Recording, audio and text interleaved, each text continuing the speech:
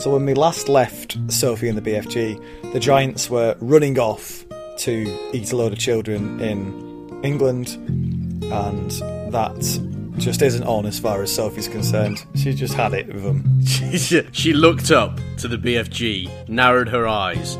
"Oh, hell no," she said. She didn't. She was English, but you know. Sophie, obviously, a lot more optimistic. She says, we just need an adult who can back us up. Can you think of an adult who would be able to find some way of stopping these giants? There's only one name that springs to mind. Yeah, Jet from Gladiators, right? Hello and welcome to Shark Liver Oil. I'm Matt. I'm Dave, hello. And today we are doing the second part of our read-through of The BFG by Roald Dahl. The BFG, Dave, it doesn't get bigger, does it? Certainly not whilst remaining friendly. Exactly. So you've probably, if you haven't, then go back and listen to it, but you've probably already listened to the first part of this. Go and do your homework first, otherwise there's nothing for you here. Yeah, well, we read as far as The Great Plan, which is about halfway through the book. So we're going to do the rest of it today. And it's a wild ride, Dave, isn't it? Yeah, it's good stuff. It's been a roller coaster ride. It's been, there's been ups, there's been downs, there's been horrifying vegetables. I can only imagine where we're going next. Yeah. We're also going to, so we're doing the rest of the book today, and the third episode on this next week, we're going to have a look at the film, which has just come out, and also I think maybe discuss some of our favourite Roald Dahl books as well, other Roald Dahl books. And we'd like you to get involved in that as well. So if you want to put forward your own favourite Roald Dahl book, might be the BFG, might be something else, then just email it to sharkliveroilpodcast@gmail.com. That's sharkliveroilpodcast@gmail.com. Or you can get us on Twitter @sharkliveroil, as ever. But in the meantime, we will move on to the rest of the book. So, part 2, so The Great Plan. So when we last left Sophie and the BFG, the giants were running off to eat a load of children in England, and that just isn't on as far as Sophie's concerned. She just had it with them. She looked up to the BFG, narrowed her eyes. "Oh, hell no," she said. She didn't. She was English, but you know. Yeah, well, the BFG is quite resigned. He's like, we can't stop them. Woe's me, it's all terrible. And he's not a go-getting BFG, this lad, is he? He's a big, friendly, passive giant. Yeah, life's sort of kicked all the can-do spirit out of him. So he's but Sophie obviously a lot younger, a lot more optimistic. She says, we just need an adult who can back us up. Can you think of an adult who would be able to back up and believe and find some way of stopping these giants? Well, there's only one name that springs to mind. Yeah, Jet from Gladiators, right? Yeah, but she was not available, so it's the Queen of England. Oh, the Queen! Everybody's second choice in that context, I think.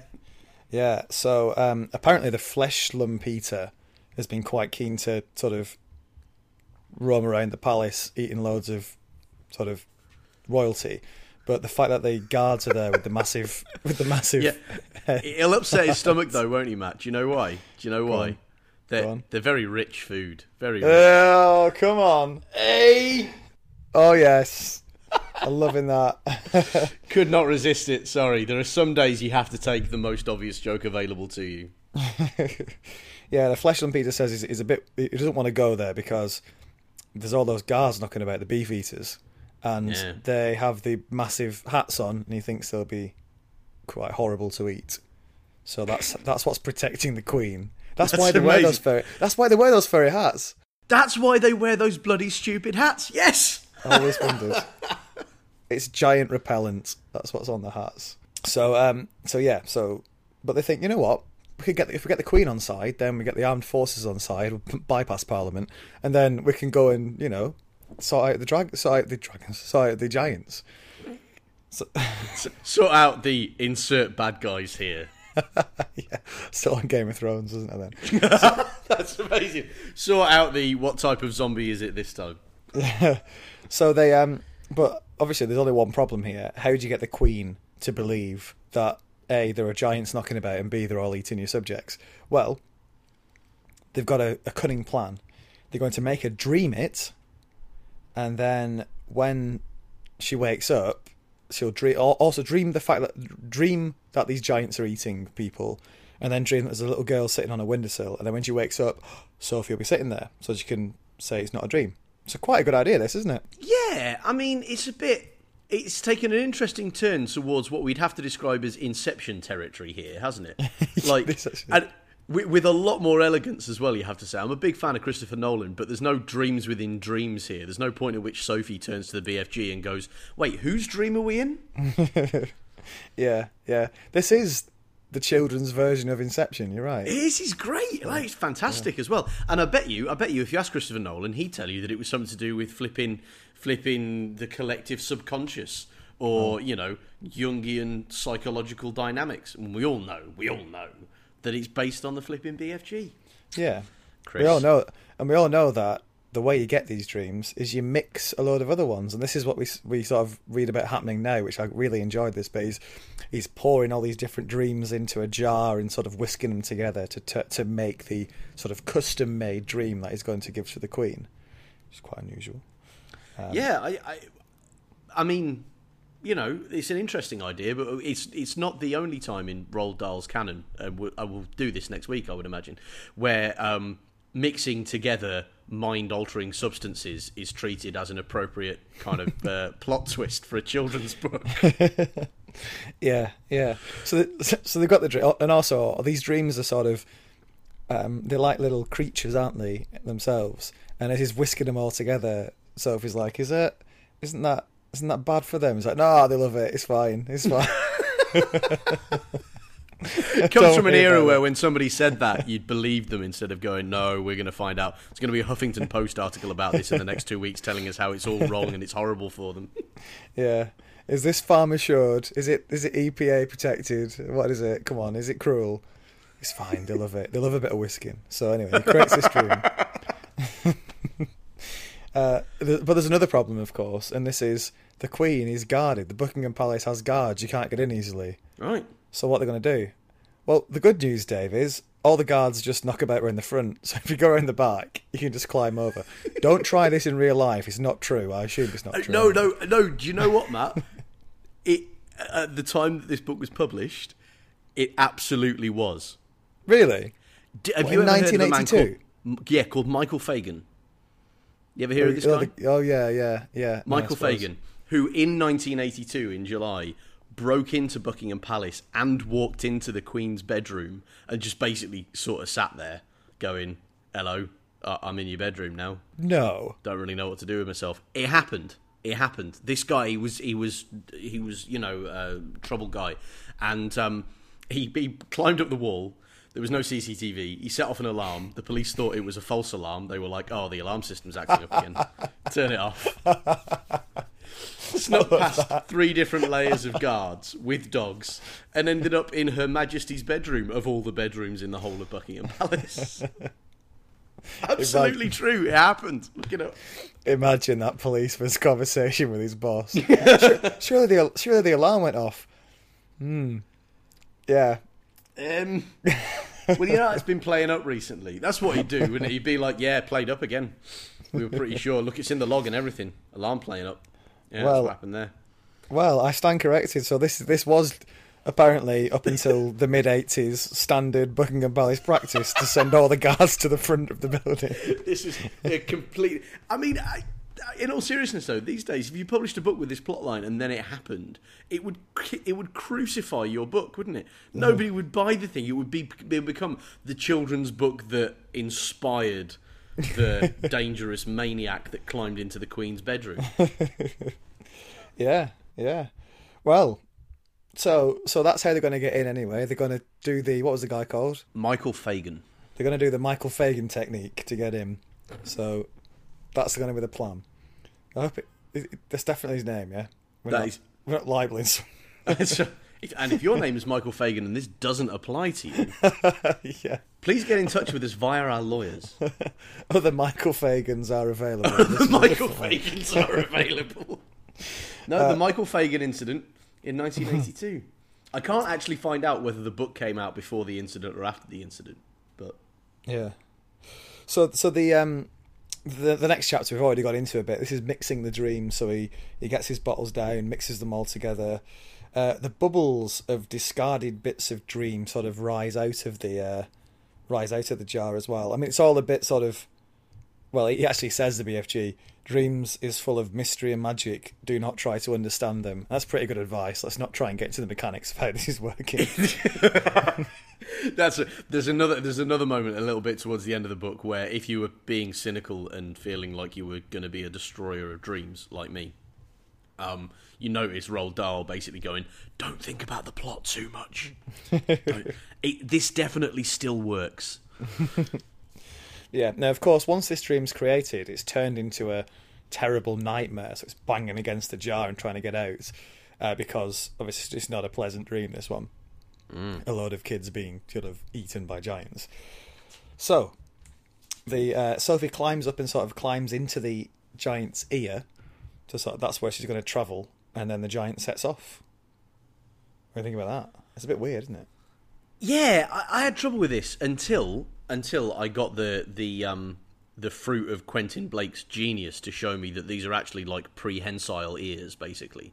Yeah. Like at the end, brilliantly, at the end of the edition that I've got, the Kindle edition that I've got, there are two things.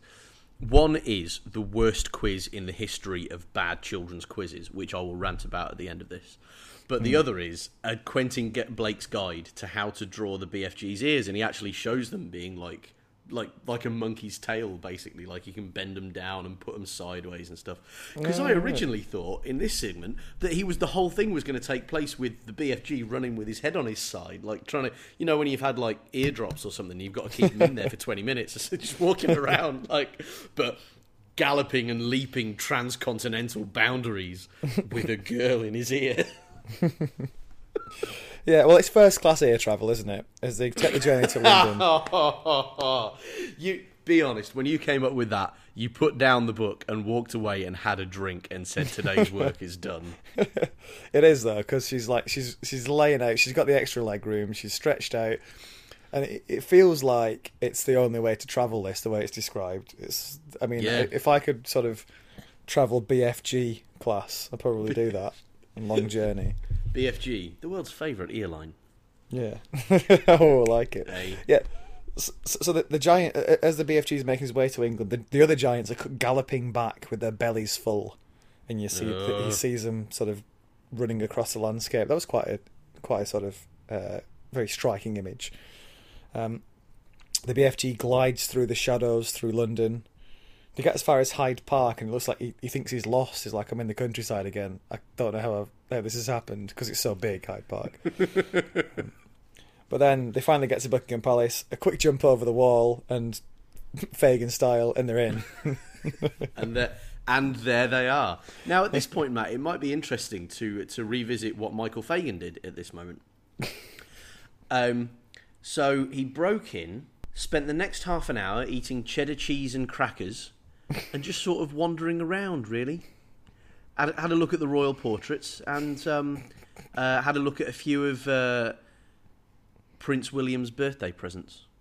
That's what he did. That's true. That's what happened. I am reading here from Wikipedia, which is trustworthy above all things. The thing is, these two tales are interchangeable. You could have placed that description in the middle of the BFG, and I wouldn't have thought it was any different. Sophie wandered around and ate cheese for the next 20 minutes. Yeah, okay. Well, there you go. But fine. Yeah. So we're at the palace now. They've got to find the Queen's bedroom, of course. So they do that. And the BFG... luckily, the Queen and, her other half are, I assume, in separate beds at the moment, so there's no danger of blowing the dream to the wrong person. Can you imagine? That dream had gone into what's your... Oh, he's not going to fucking sue me, is he? If that dream had gone into the Duke of Edinburgh's ear, he would have woken up screaming less than politically correct sentiments about the giants that he'd seen. Yeah. Anyway, so he blows a dream into the room, and the BFG leaves Sophie on the windowsill. She gives his cheek a kiss, and it's quite sad that he's sort of going away and leaving her on her own. Yeah. This is another one of those ones where you have to try and get in, like, imagine reading this as a child. Yeah. And it's having your big sort of protector who you've come to really love and admire just sort of leave you there and have to sneak off. And you have to do this yourself now, which is really scary. Yeah, there was a great, actually, have you got the illustrations in your version? Well, Dave, it's the Free Giant Ears version. Of course I've got the illustrations. It's full fat, 100%. Well, so it was brilliant. On mine, I was reading it on Kindle, but I was using the Kindle app on my computer, so I had the whole page of text where the BFG goes away, and then you flip to the next one, and there's just this, it's heartbreaking, this picture of Sophie looking big wide eyes back from the window where she's sitting. Yeah. Just the look on her face, amazing. It was there was a sniffle. I don't mind telling you, Matt. There was a sniffle. Yeah, because this is sort of like, this is the emotional equivalent of the, stabilizers coming off your bike, isn't it? She's having to do it on her own. in what I would assume would be a highly secured facility, although clearly at the time that was not the case. So the next chapter is the Queen. She has this bad dream. Sophie's sitting there like impatiently waiting. Hang on a minute, sorry. Not at all creepily. In a similar situation, Matt, Michael Fagan was to be found sitting on the edge of the Queen's bed. Patiently waiting. Actually, that was the myth brilliantly. That was what got put out, but he had an interview with him in 2012 and he said, no, she left the room immediately. And I'm like, you think? But I love that the press office in the early 80s was like, no, she dealt with the situation with calm and aplomb. So in this version of reality, Sophie's sitting. She's basically sitting on the windowsill. She's behind the curtains, which are drawn, so she can't actually see the Queen. She can just hear what's going on in the room.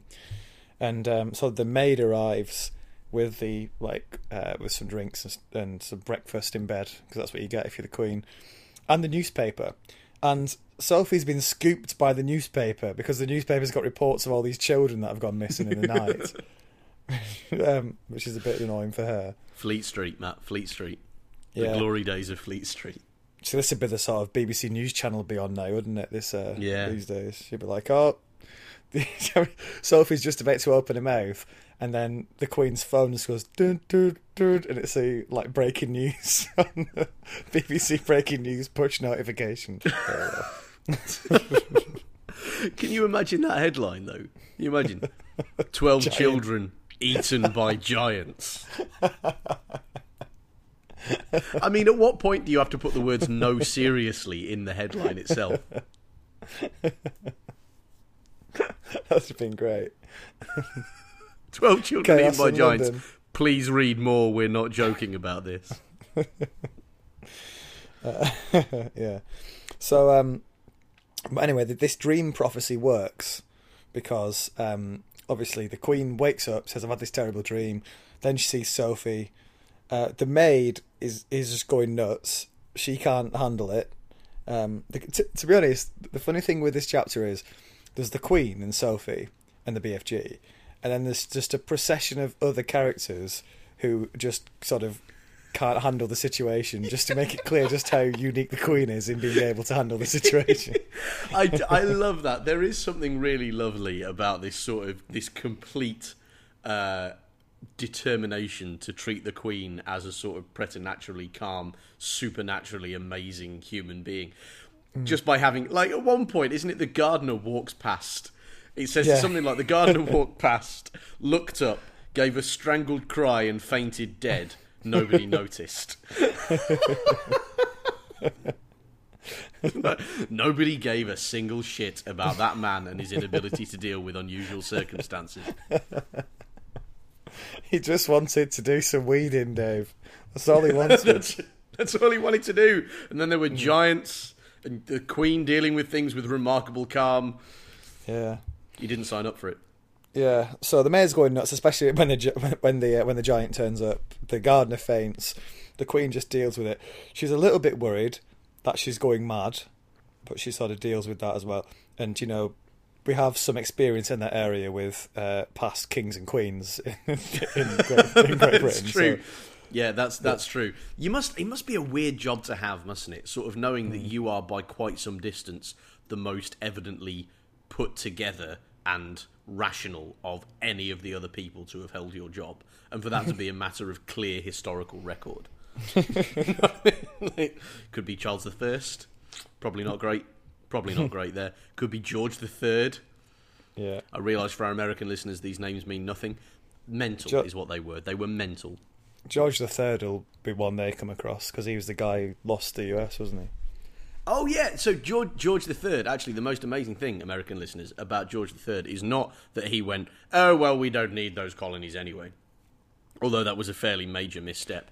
It was that he spent the last... That's very much our sort of, that's the British view of the American War of Independence. That was it. There was no war, by the way.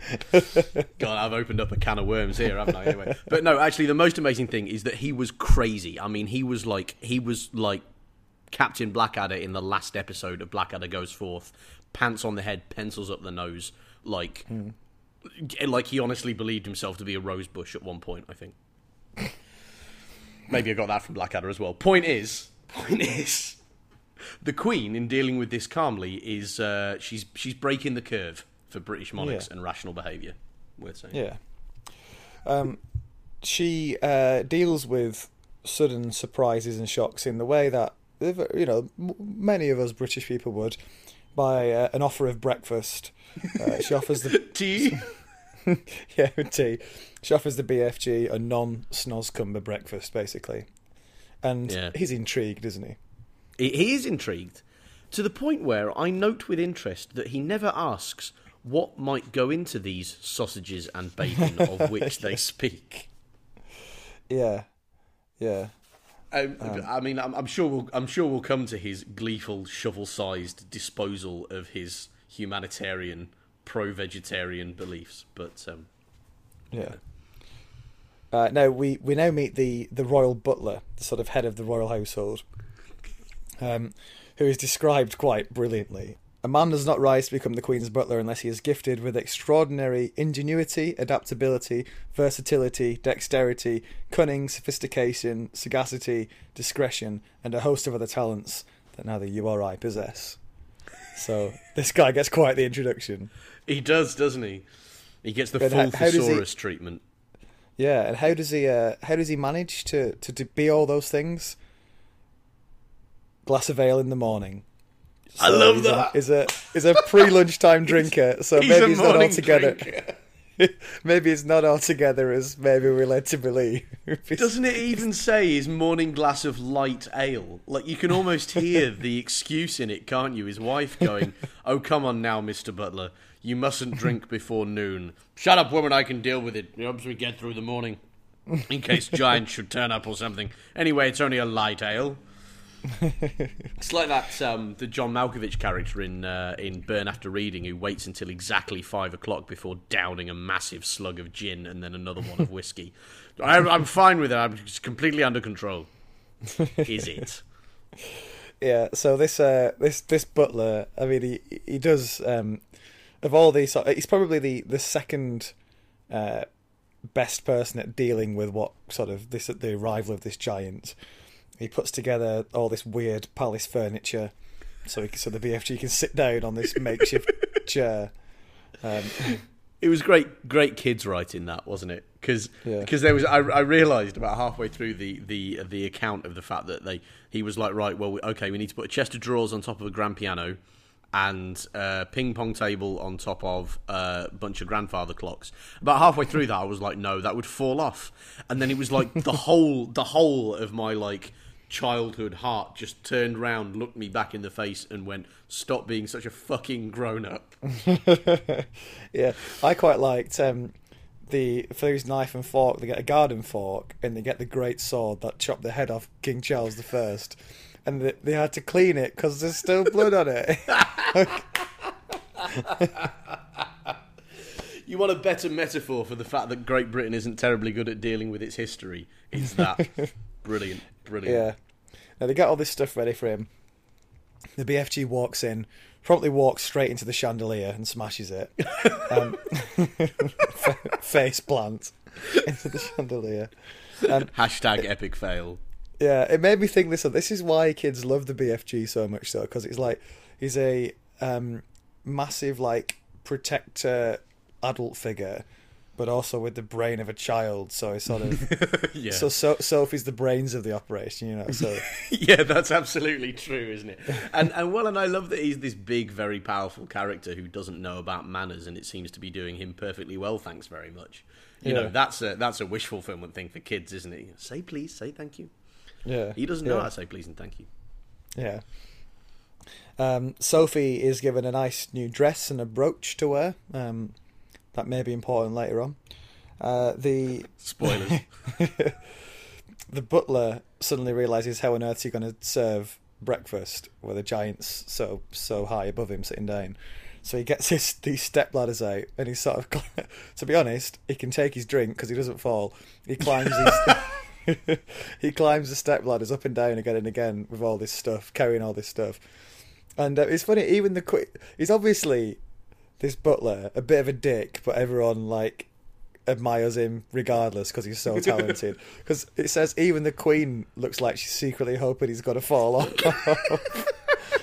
But Dal writes, but good butlers never crash. There you go. There you go. I do like the image, though, of a bunch of people sitting around an extremely uneven set of kitchen tables, of breakfast tables in Buckingham Palace, going, can it?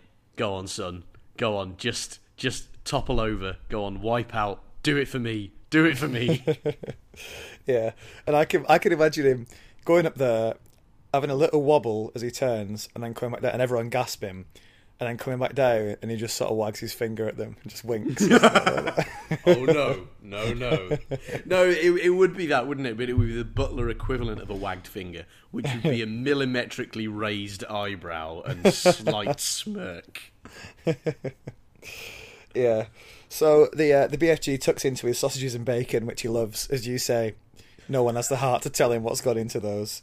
So he thoroughly enjoys them. He asks for some frobscottle, but obviously they don't have any. They just have coffee, which he doesn't like. We then move into the whiz-popping section. A long conversation about farting, which culminates in the BFG farting in front of the Queen in the middle of Buckingham Palace. And I think, were I to have read this when I was a child, at this moment, I would have thought, well, I may as well just die now because life is not going to get any better than this. This is the peak. I'm reading about a giant farting in front of the Queen. This is the greatest day of my life. Yeah, that's true. You know how to play to the audience, didn't he? Roald Dahl. Yeah, so there's that. I mean, and this is everyone's shocked, but the Queen, of course, is sort of suppresses a smile and says, "Come on. Let's not do that again." Good on you, Mum. Good on you. Yeah. So the BFG has his big breakfast. He eats 72 eggs in what will become known as the Massacre of the Embryos. The vegetarian BFG. Yeah, I was going to say that. There is literally not one part of this apart from the toast, which doesn't involve the death of something with a face. And it's just like, oh, lovely, yeah, great, wonderful. What was the food he was turning away in Giant Country? So it was his objection and his long moral discursus on not eating things that have feelings, basically based on don't eat things that are protagonists in this story. Everything else is fine. Yeah. So then we get on to business. The Queen obviously is aware that a lot of her subjects have been eaten. She calls Sweden. The Swedish king says, yep, it's going on here as well. She calls Baghdad, which is weird. And the Sultan is remarkably direct. He basically says it's awful here. Before we even get into giants, it's awful here. We keep chopping people's heads off. You're like, okay. And it's all gone a bit sort of Hurt Locker, hasn't it? That's Afghanistan. It's like well, Green Zone. So, yeah, exactly. I looked this up, and rather marvellously, Saddam Hussein, who, as we all know, was overthrown in 2003, was actually in position as president pro tempore for life ultimate supreme leader with gold plating and chips on the side in Iraq from 1979. So, so more realistically, it would have been ringing Saddam Hussein, and he picks him up, and Donald Rumsfeld's there in the background doing a deal with him. Hello? Yes, of course we killed everybody. Of course, I'm Saddam Hussein. Of course. Hangs up. Like, Yeah. Probably for the best that it wasn't that. Yeah, I'm not sure what's going on with that little call, but anyway, I think it was just a bit of extra texture. Well, no, I tell you what it is. It's first of all, it's because there's a pun to be made. They said they were going to go to Baghdad, where they were going to bag the dad, the mum, and the 10 children. Yeah, no, that was pretty good actually. Zing, right? As with we're going to Sweden because we like Sweden's sour food. Yeah. Bit more of a stretch, that one, I feel. But Roald Dahl was in the Air Force and actually flew planes over Baghdad. So I think he's just working out a few grudges here. I think he's just in this position where he's like, well, where did I really hate bag fucking dad? Right, they're going in as a bunch of murderous psychopaths, and no mistake. I'm not saying I applaud this. I will, however, also say that I think his wartime experiences are the reason why the Royal Navy don't get a single look in later on in this book, and the Army and the Air Force are all over it. Yeah, or we move on to that with the plan. So the army, the head of the army, turns up to give his report about what's been going on around the world, and he's saying, he's saying all these things that are happening, and the BFG keeps jumping in. He's like going back to this thing that we had ages ago with they go to Greece because it's greasy food, and they go to Panama because there's a hatty taste and all this. So the armies are saying, loads of people have gone missing in Panama, and the BFG's like, for the hatty taste. And yeah, the New Zealand, apparently a load of people in Wellington have been eating for the booty flavour. Just in the background. Oh, fuck, Matt, I only just got that now as well. The booty flavour. Jeez. Roald Dahl's ahead of the curve there again. Truly, Wellington was too bootylicious for those giants. Yeah, the giants should have said, we're going to Wellington, we're going to make a booty call. And then, oh. You know what I mean? I do. I would have liked that. But I sense at this point in our lives we are quite far outside the target audience for this book. Yeah, true. So here comes the next stop. Here comes a shock. So the army say, right, we're going to have to deal with these giants, and the BFG says, I can show you where they are. Great. How are we going to deal with them? Are we going to carpet bomb them? Are we going to machine gun them? And the Queen's like, whoa. I'm not into murder, okay? Hey. The head of the army just goes, We're not killing people. What is this of which you speak? And imagine the head of the army must have just thought, we're through the looking glass now. I'm the head of the army. Well, I mean, so the thing is that the Queen is the head of the armed forces. So the actual, the Major General, whatever it is, General Sir whoever, the head of the army in this, must be thinking, this is why we don't come and talk to the Queen about operations. Because she keeps telling us not to kill people, and we're the army. We're just... Yeah, so the alternative plan is get them while they're sleeping. So sneak up to them, tie them all up, and then sort of put them in captivity. The BFG then dresses down the heads of the Army and Air Force, which is a moment for him just to... Again, it's just a little cheer moment for the BFG, isn't it?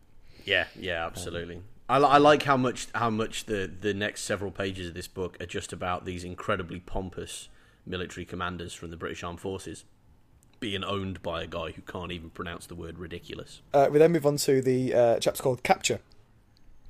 So the BFG is running over in broad daylight with the helicopters around him.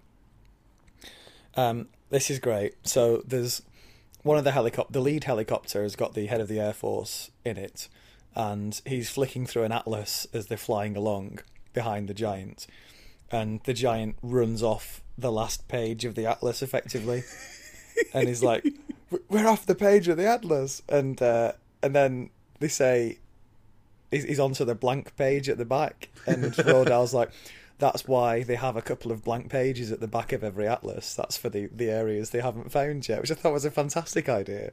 I love that. It's such a lovely little sort of magical idea, isn't it? It's like there's blank pages in there. Just draw it in when you find it. Wish atlases really work that way these days. I also like the idea of the head of the Air Force sitting in the back of a helicopter with an atlas over his legs, because that's the best navigational device he's got. Absolutely losing his shit. Where the fuck even are we? This is very untoward. This is not according to protocol. I like the fact that he's got this junior pilot next to him, and the head of the Air Force says, this is ridiculous, we've got to turn round. And the junior pilot, rather than going, yes sir, right away, said, he says, I'll be fine. Carrying on. And he listens to him. That's what I love about this. That junior pilot officer is having the best day of his entire career, which is fortunate because it is also the last day of his entire career. Yeah, so they get to the land of the giants. They hear the sound of the giants snoring. They creep up, and this is quite good that Rodal says, you got to give it to the Brits here. They were very brave. They crept up, managed to get 8 of the giants caught, tied up. But then the Fleshlam Peter, he's sleeping on his arm, Dave. And when the army try and pull his arm out, he sort of starts to wake up, and he says, basically, "Manhugger, is that you again?" Sounds like Manhugger's got form for this.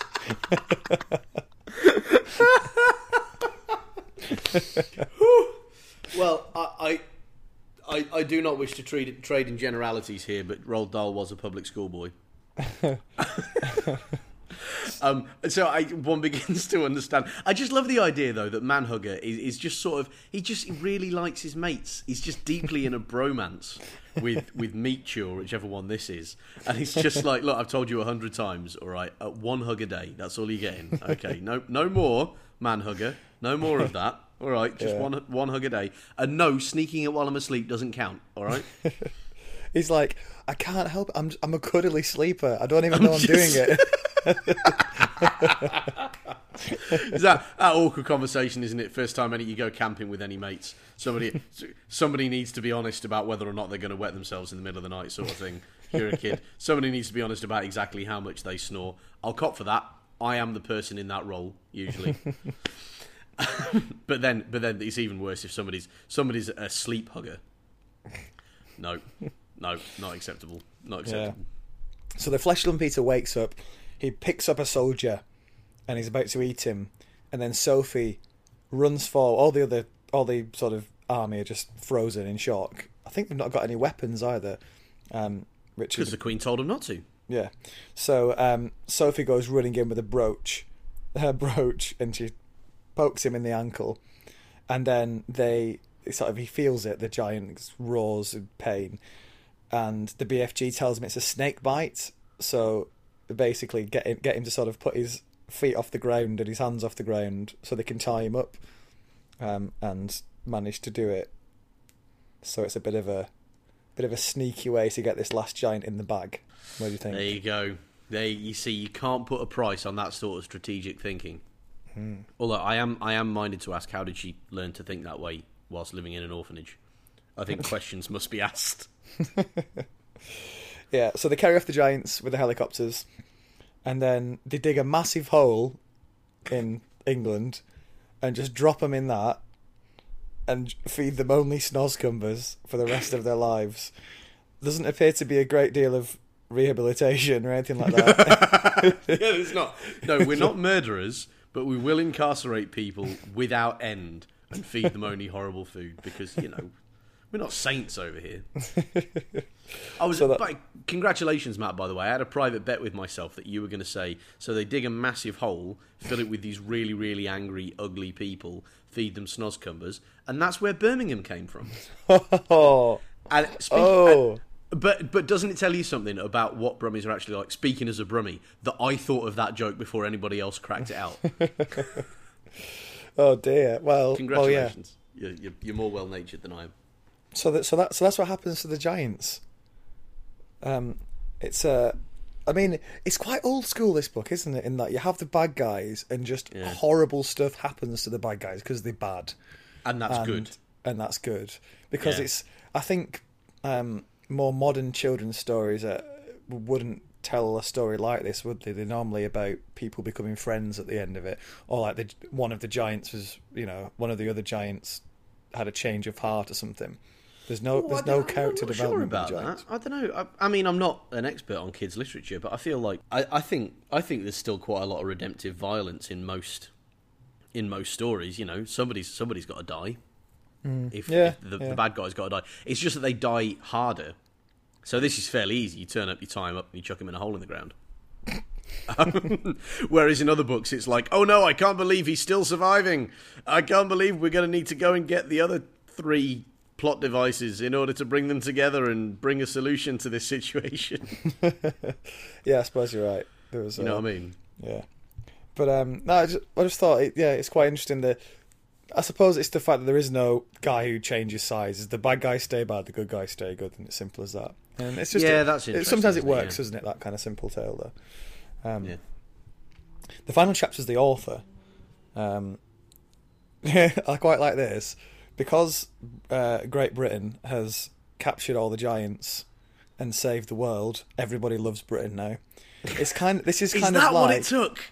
That's what it took. This made me think of this is like our version of the film Independence Day, where America saves the world and everybody loves America. yeah, with that horrible scene where the British Army are just sitting in the desert waiting for the Americans to tell them what to do. Yeah. About bloody time. What's the plan?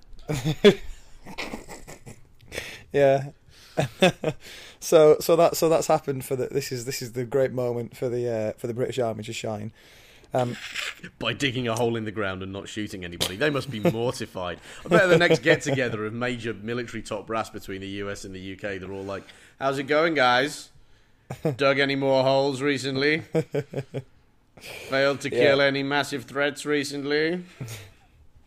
They get all these tributes from people around the world, including some jerseys from Jersey. He won't let this go, will he? He loves it. I bet the thing is that he came up with these first and then went, right, I've got to write a book around these, obviously. Yeah, exactly. The BFG gets a massive house out of it, and he becomes he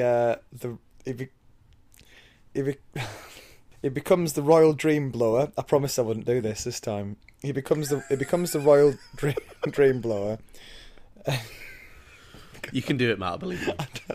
I don't know why it's not even. It's only funny because it was funny last week. This now, yes. In itself, it's not that funny. The thing is, Matt, it is funny, and now you need to get through it without as if it's not funny. Do it. Yeah. I believe in you. Yeah. Well, we're going to put that to one side. You can't! I can't believe you're sidestepping the challenge. Where I'm genuinely scandalised. This is not what shark liver oil stands for. No, because we've got to get onto the zoo. So they basically turn. We have. All right. Okay, yeah, we have. Right, they basically turn this hole into a bit of a zoo. So loads of people come from around the world, basically to enjoy the giants' suffering, because the most popular time is feeding time, where they chuck a load of snozcumbers down and the giants all howl in agony and misery, and everybody cheers. It's really horrible. Kicking them while they're down. They just turn up for a gloat. Can we come in for a gloat, they say. Apart from this one time where a few drunk blokes sort of snuck in and fell into the hole, and the giants were delighted and got some sort of tasty humans to eat. That's it. That's such an English thing to happen at the end of a storybook, isn't it? Like, what other nation in the world would have a hilarious coda which involves people getting drunk and being eaten by the bad guys? Like, just for laughs, just because it's funny, because you shouldn't have got drunk, you silly bastard. Yeah, so that happens. So then they put some signs up saying "Don't come in if you're drunk," basically, and that seems to fix the problem.